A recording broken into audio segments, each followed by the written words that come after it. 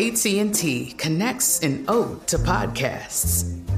Connect the alarm. Change the podcast you stream. Connect the snooze. 10 more minutes to dream.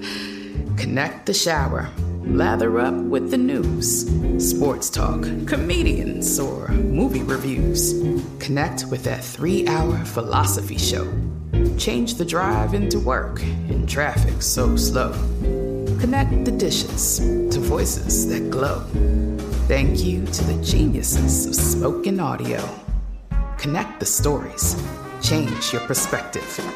Connecting changes everything. AT&T.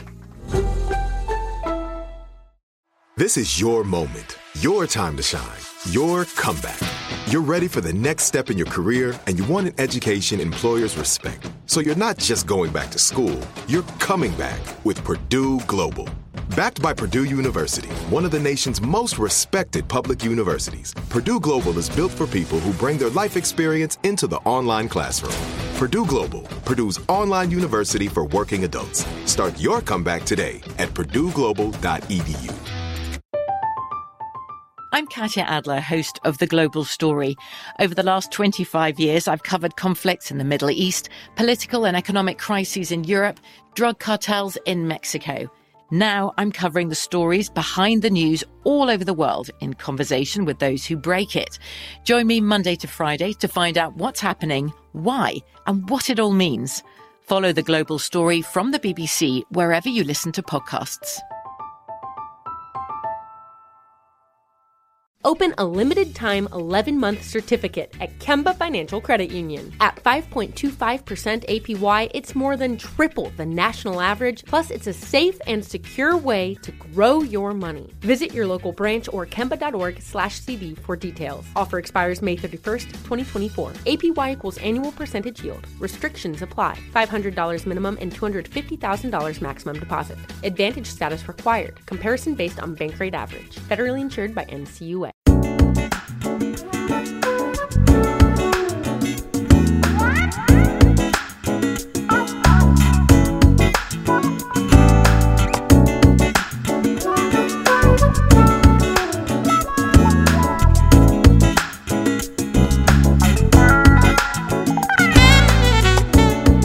Welcome to the latest edition of 100, the Ed Gordon Podcast. Today, a discussion with academic, broadcaster, social commentator, and author Marc Lamont Hill. He and co-author Todd Brewster have just released their new book, Seen and Unseen. The book explores the importance technology has played in the fight for justice and equality. From the black and white footage of the savage beatings of protesters on the Edmund Pettus Bridge to the viral video of the murder of George Floyd, the book explores how seeing injustice often helped move the needle toward corrections. But we started out by talking about the current state of politics. Our conversation took place one day before Politico leaked a Supreme Court draft opinion that would scuttle federal abortion protections. This sent Democrats scrambling and was the latest example of the left seemingly playing from behind. I asked if he agreed with me that Democrats have been politically fumbling and seem to be missing something in the fight against the grand old party. I absolutely agree. And you could have asked me that question almost any time in the last 30 years. I Fair enough. But I think right now, you know, we're halfway into the the post-Trump years, and you can no longer simply ride the wave of I'm better than him. Because effectively what the Democrats did was they did not win the way Democrats traditionally win elections, the way people traditionally win elections, which is to have someone who moves people. Whether you like Trump or not, he moved people. He inspired people. Obama inspired people. Bill Clinton inspired people. George W. Bush inspired people. But with Biden, this is one of those times where said, look, I'll make sure the trains are running on time and I won't be that guy.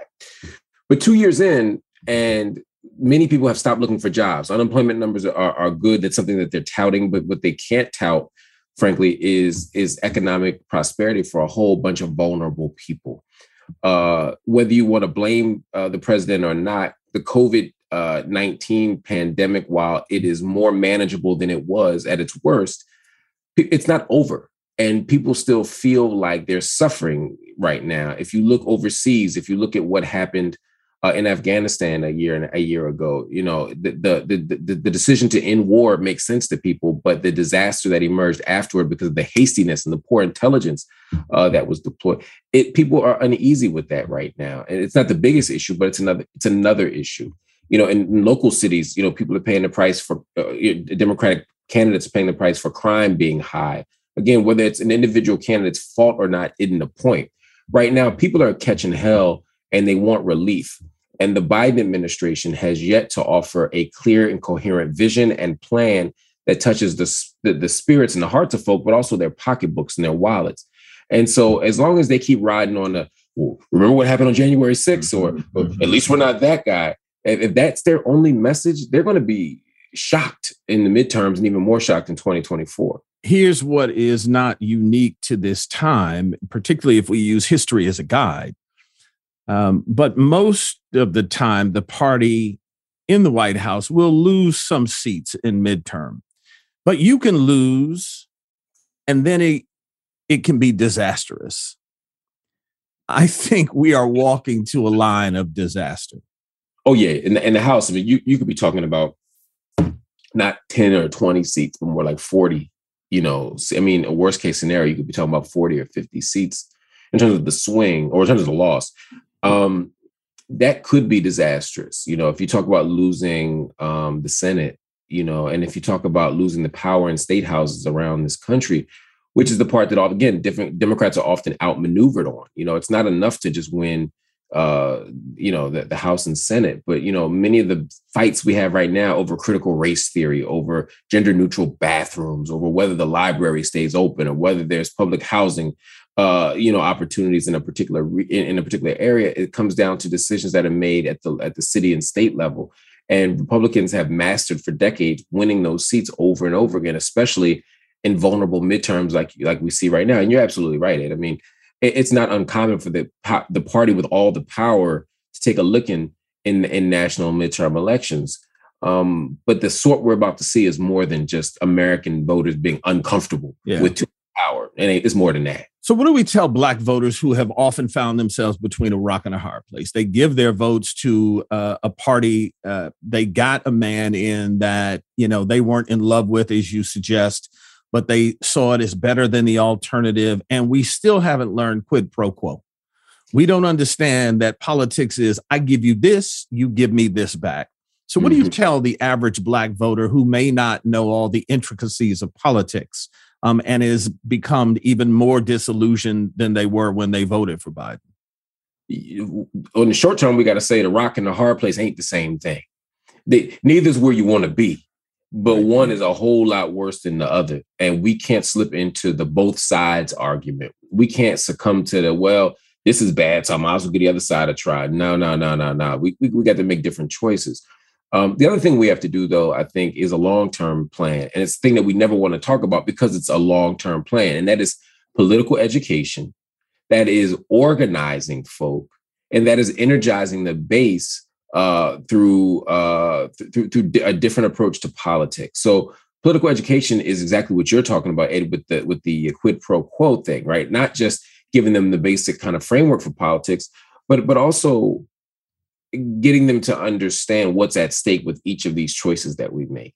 If we lose the House and Senate, what's at stake? What does it mean for us to not get another shot at the Supreme Court for another 4 or 6 or 8 or 10 years if we lose a national presidential election and don't have the strength? Republicans had such a stronghold on the Senate that even when they didn't have a president in office, they were able to protect the Supreme Court in many ways, right? We saw that with what they did with Merrick Garland and holding out. They had the power to hold out. The other thing here is we got to stop being so damn nice. Republicans don't play by the rules. They play to win. And when the rules suit them, they say, look at the rules. And when the rules don't suit them, they say, these rules aren't fair. But they do what they got to do to win. And we have to stop doing something different. So let me ask you this. I think let's take the Supreme Court as an example. I saw so many people excited about Ketanji Brown Jackson and look at what we have, an assistant, blah, blah, blah, blah, blah. But they didn't get the connection that if you don't vote and make sure that Warnock and others stay in the Senate, you're not going to see another Ketanji Brown Jackson. You look at critical race theory. What you're seeing Republicans do is exactly what you talked about. They're not just complaining about it. They're running for school boards. They're running to make sure that they can change the curriculum in these states. How do we get us to understand that the game has to have a game plan? I mean, if you love sports, you understand you can just run out there with 5 dudes on a basketball court, and that's cool for street ball. Yeah. But if you're winning in the NBA, you got to have a game plan at the end of the day. Absolutely. It's the difference between the Sixers and the Pistons, for example. Don't bring my Pistons into this. That's a whole nother thing. But yeah. but part of what that means, again, is showing people what's possible. That's why I say political education. It's not enough to just go out here on the internet and make memes. It's not enough to just tell folk to vote. And it's not enough to give Black folk, like they do at the, on election day, that big list of people where they should vote for each item. That's not enough.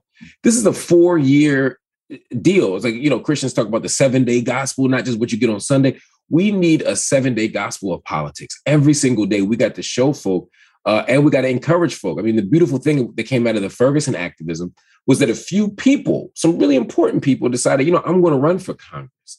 I'm going to run for the state house. I'm going to run for city council or the mayoralty.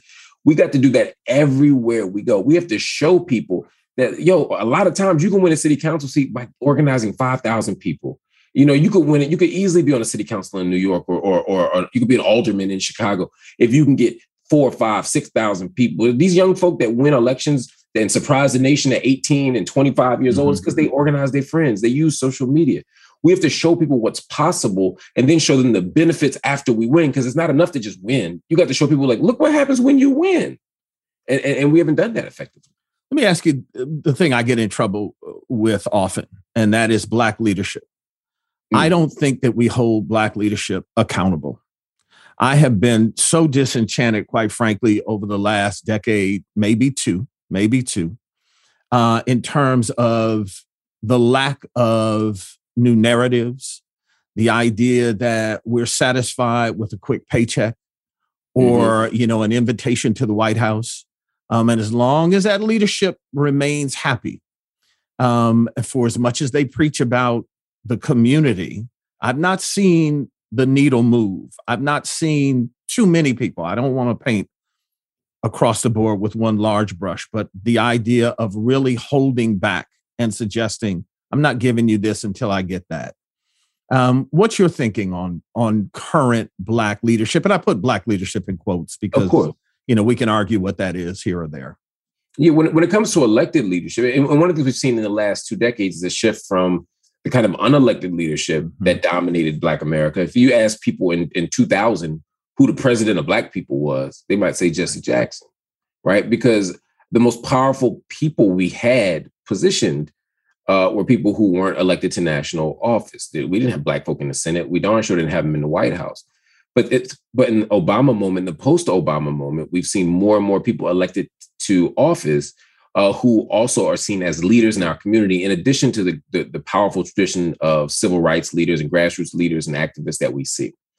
But the question is, are we still satisfied just to have somebody in office?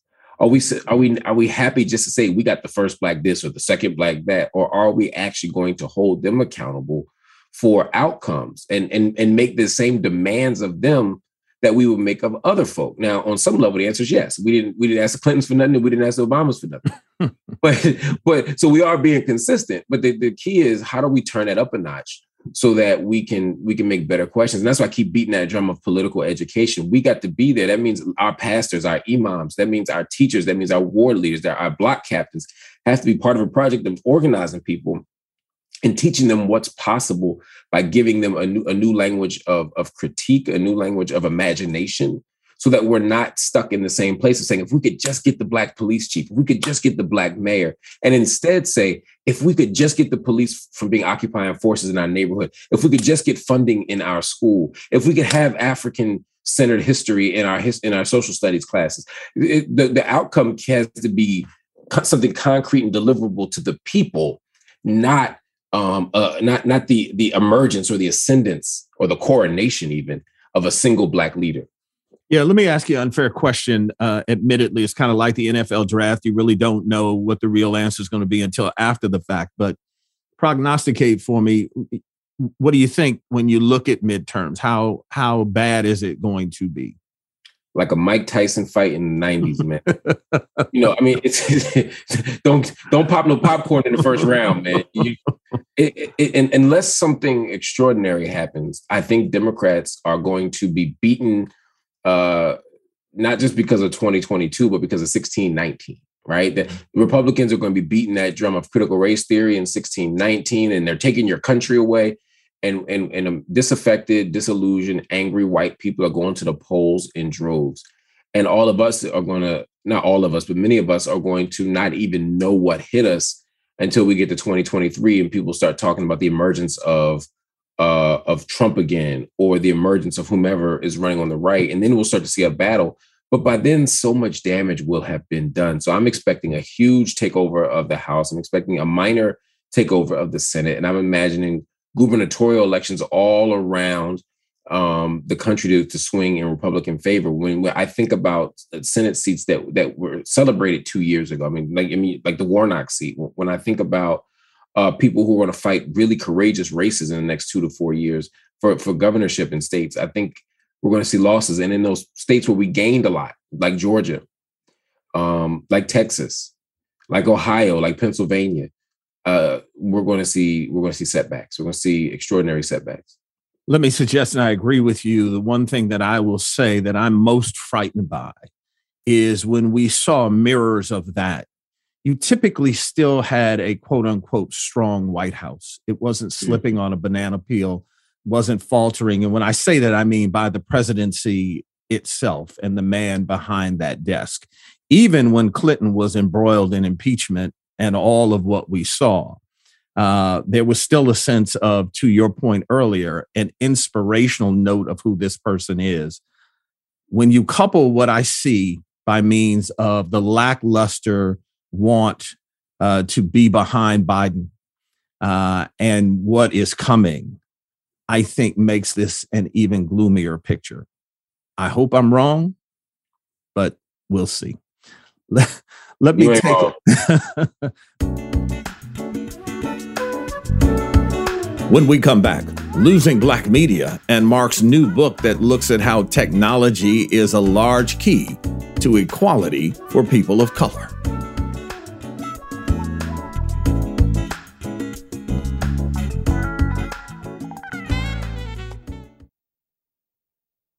We turned our attention to the changing face of media and the question of the shrinking number of Black-owned media outlets and why that becomes detrimental to getting the full story.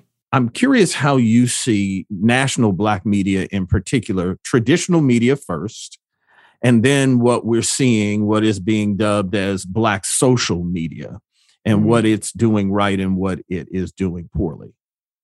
You know, Black national media is, to me, sadly, worse off than it was even 20 years ago, 25 years ago. There are some great people on television right now. And we're talking about traditional media. I'm happy to see, Joy-Ann Reid on television and Tiffany Cross and Jonathan Capehart. I mean, there are some Black folk who are doing amazing work.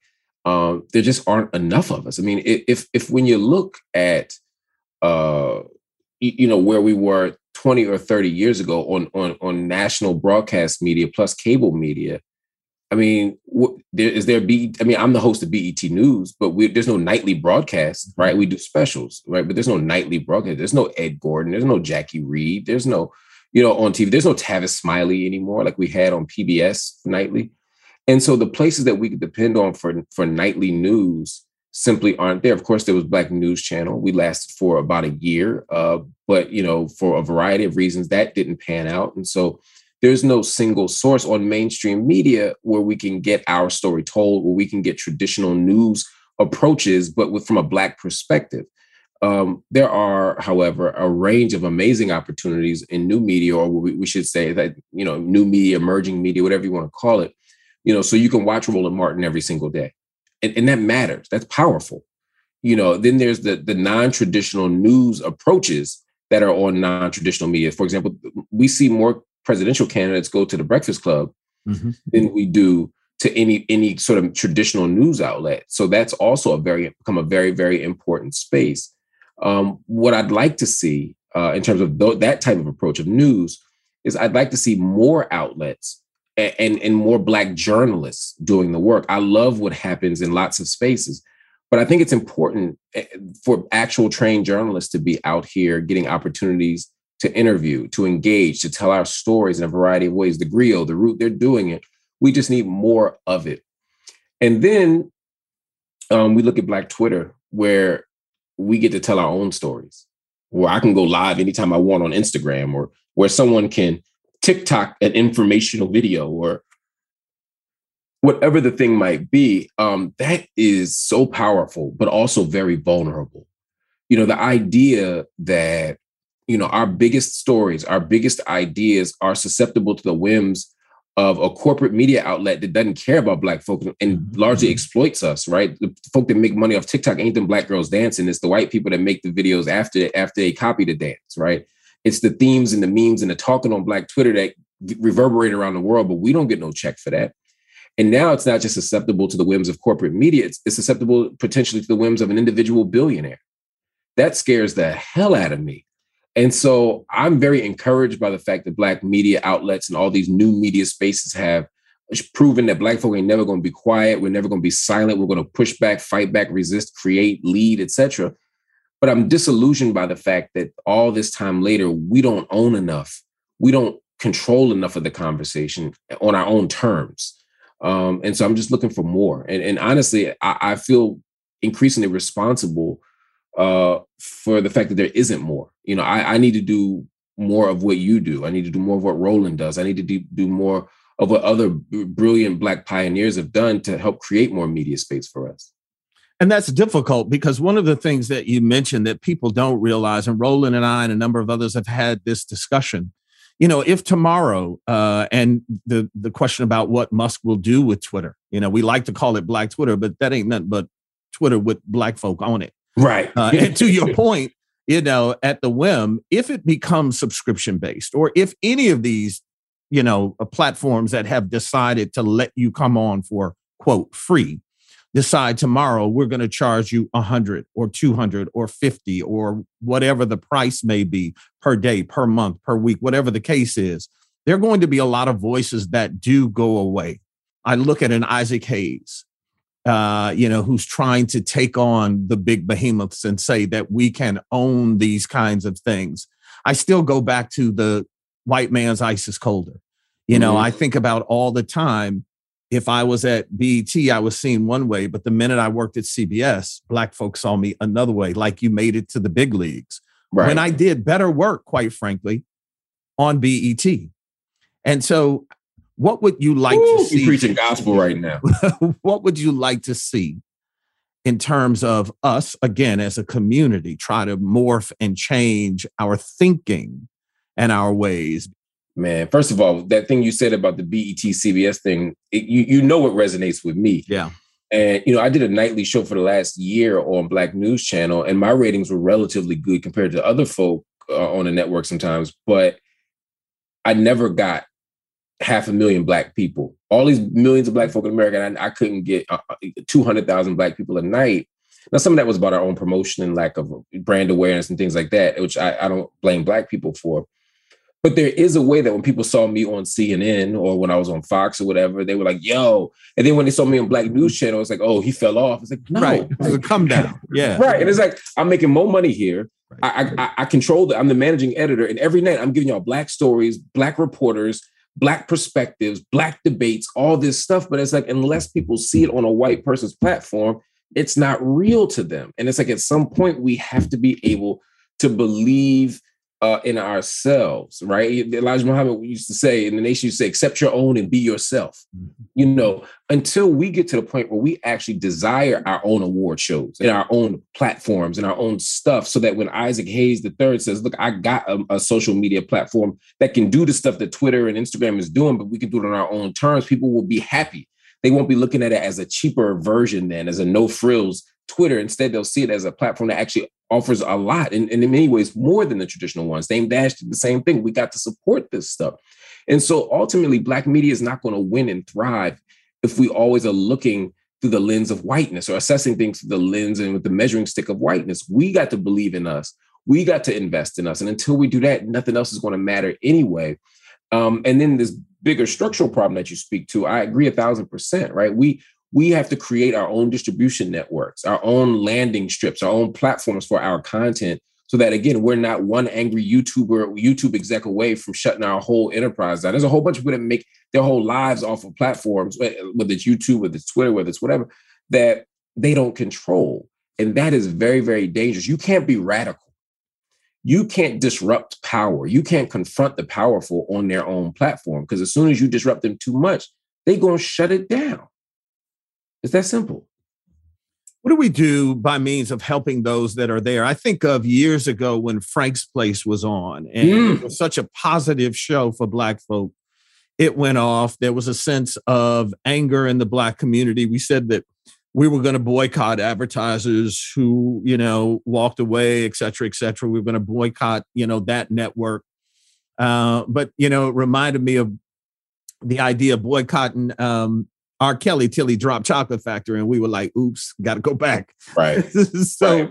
How do we find a way to make sure that those, I think about what Byron Allen has been doing, and his brilliance, Byron's a different guy, and there are a lot of Black folk who weren't sure how to take him, but you could not knock the brilliance of what he did. He took landscape in television that nobody else wanted. Nobody wanted to be on at 2 a.m. and 3 a.m. And he just started to build and build and build until he has become a behemoth within himself in the media world. Absolutely. But he is brave. One must say this, because he will take a lawsuit to whomever he chooses and go after it. We've not seen that kind of bravery amongst those who kind of get opportunity. Because we're always afraid of losing that seat, losing that check, losing that. So how can we as a community help those that we see out there? One, Black people, we have to be intentional about supporting our own stuff, right? I own a coffee shop in Philadelphia. I might charge, for example, in a bookstore, my books are going to cost more than Amazon books. Right. They just have to, right? I can't charge what Amazon charges. Amazon will literally, if 1,000 books are in printing of a book, Amazon will buy 990 of them to make sure that no one else can afford to sell the book, and then they'll raise the price back up. They'll sell it initially for cheaper. Let me put it this way: Amazon will lose money on a product just to make sure no one else can sell it, and then when they wipe out all the businesses, they raise the price back up. So we have to be willing to say, you know what, I believe in that bookstore, or I believe in that clothing store so much that I'm willing to pay an extra 10% in order to keep that store alive. Now, I know everybody can't afford to do that. I'm not saying that go spend extra $5,000 on a car to support the Black car deal. I know we can't all afford to do that. And I'm not saying, I don't know if I would do that myself, right? But what we can do in everyday life is make choices to be intentional. There are people whose shows are good.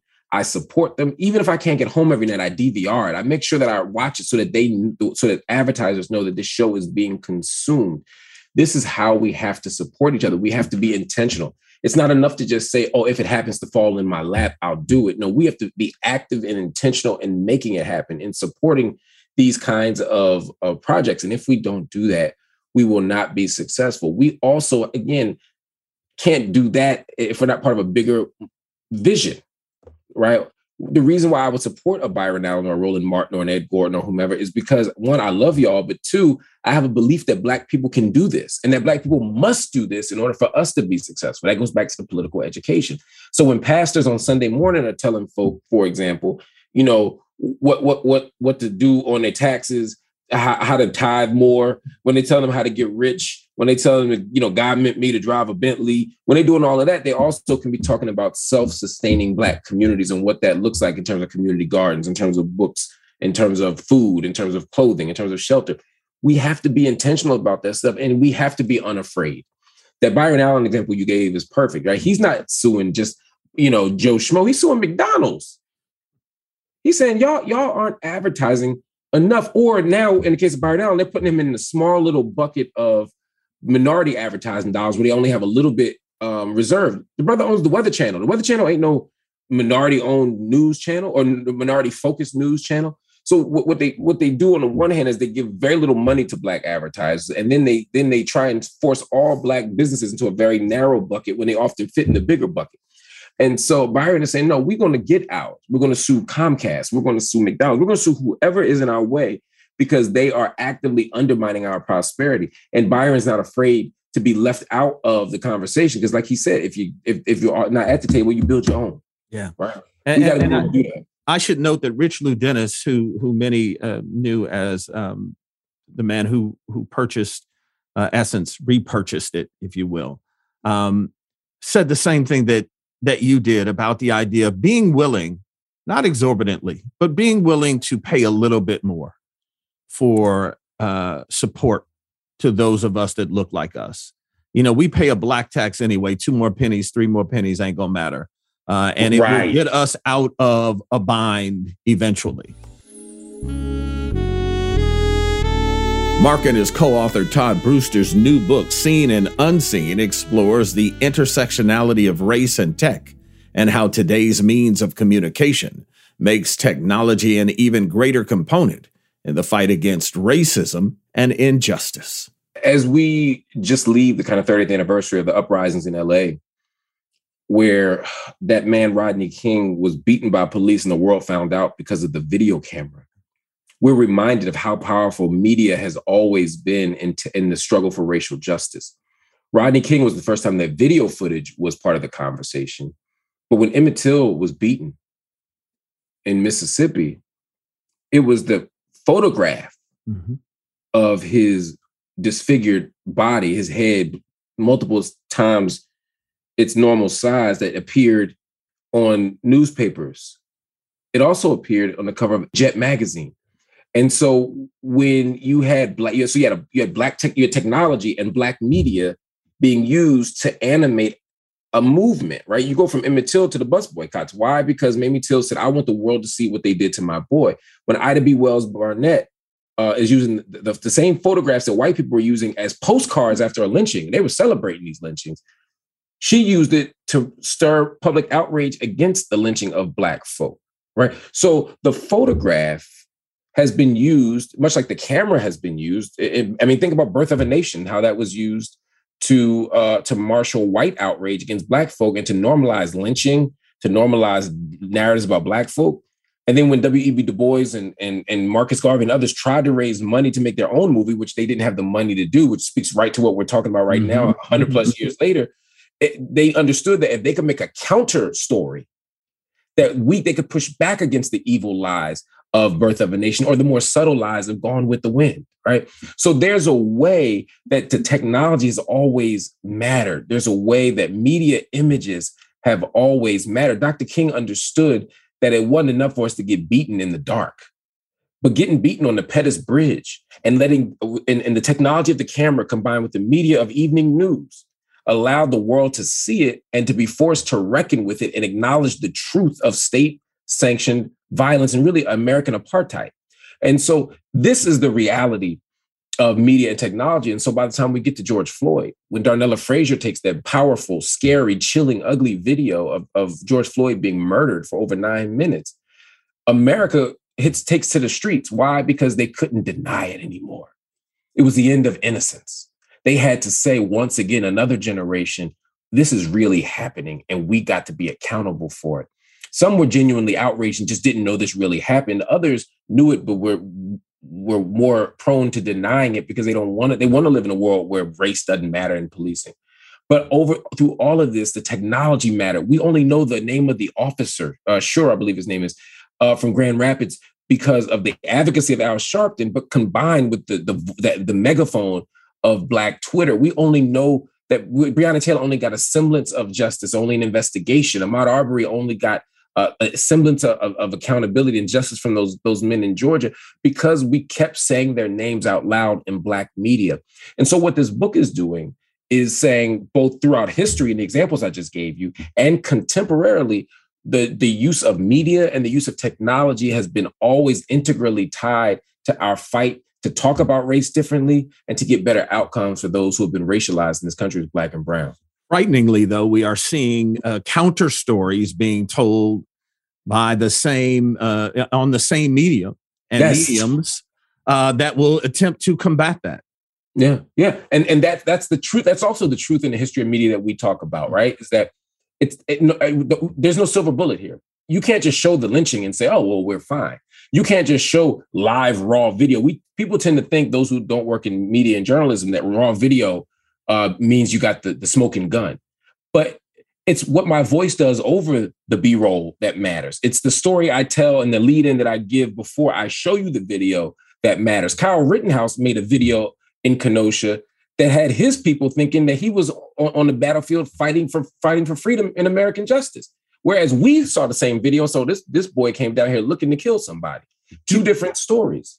You mentioned this earlier, Mark. How do we make sure that we understand the difference between a journalist and someone who is just out here, quote unquote, telling a story?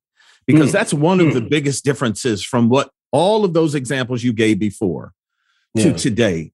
You know, whether or not we believe people are talented in that journalism seat. If you are a true journalist, there are certain rules that you follow. There's certain research that you go after versus someone who has a Twitter account, an Instagram account, who may just throw something up and not know the circumstance or anything about the video. They just put it up there. And as we know, the consumption by a social media audience doesn't concern itself with fact. We need media literacy.